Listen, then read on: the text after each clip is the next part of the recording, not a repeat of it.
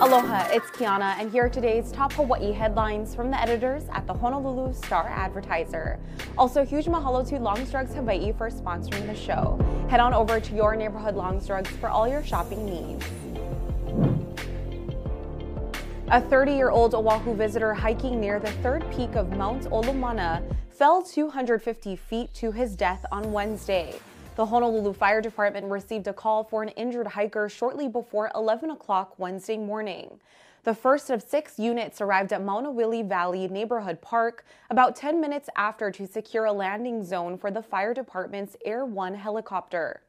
Rescue personnel found the man on the Makai side of the trail and airlifted him back to the landing zone, where he was transferred to emergency medical services. He was pronounced dead at the scene.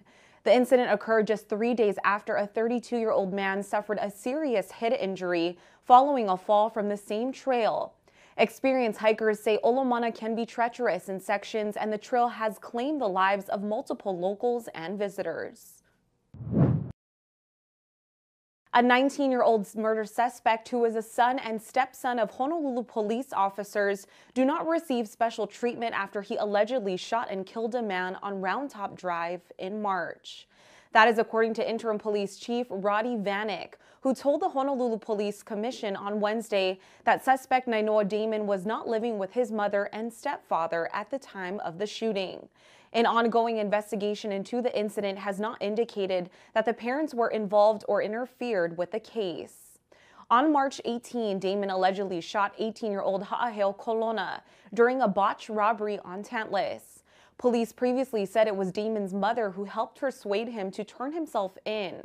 The 19-year-old walked into the Wahiawa police station with his defense attorney on March 19, a day after the shooting. Damon was later arrested while in custody at the Oahu Community Correctional Center for allegedly firing a gun into a vehicle in Kunia last year. Hawaii is expected to see a resurgence of Japanese tourism as soon as this month, thanks to an easing of COVID restrictions and the popular Golden Week travel period. The Japan Association of Travel Agents is in Hawaii this week to experience travel conditions and ensure that the environment is safe for Japanese tourists. The group's inspection team was scheduled to visit Hawaii last year, but the trip was postponed when new COVID-19 variants emerged. That situation also delayed the resumption of international travel for both destinations. Japan is Hawaii's top international market, and its recovery is vital to the state's tourism industry. JATA chairperson Hiroyuki Takahashi said he expects Japanese visitor numbers to reach 40% of pre-pandemic levels this year. The market is predicted to return to 2019 levels next year, though Takahashi is forecasting higher numbers due to pent-up demand. Only 5,031 visitors from Japan were counted during the first 2 months of this year, compared to more than 241,000 Japanese visitors who arrived in Hawaii during the same period in 2020. Visitors from Japan spent $19.7 million in the first 2 months of 2022, down from nearly $340 million in the first 2 months of 2020.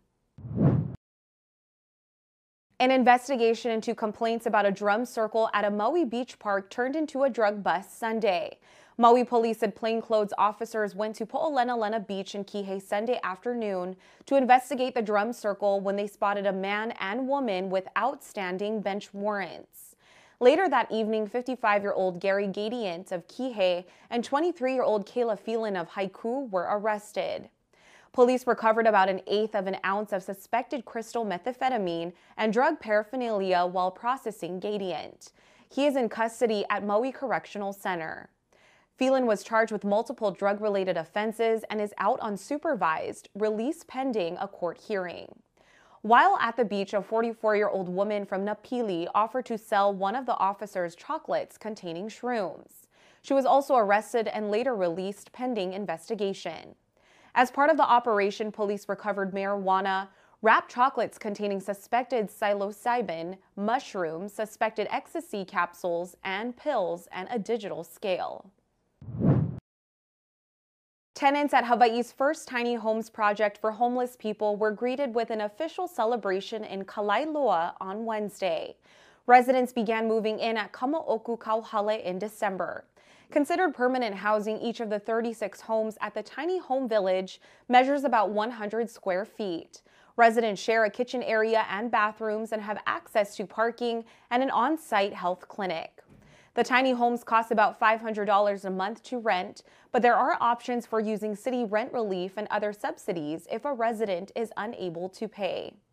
U.S. Vets operates Kama'oku Kauhale, and the village has attracted about 20 tenants so far. Potential residents are referred through Oahu's coordinated entry system, and U.S. Vets also goes directly to homeless shelters to find people who may want to move in. Kama'oku Kauhale was built in collaboration with the Hawaii Public Housing Authority and Homemade Hawaii. The Harry and Jeanette Weinberg Foundation also contributed funds for the project. For more on these stories and all the latest headlines, subscribe to the Honolulu Star Advertiser. Visit Hawaii's top source for breaking news online at staradvertiser.com and download the Star Advertiser mobile app. Mahalo, have a great day, and we'll see you back here tomorrow.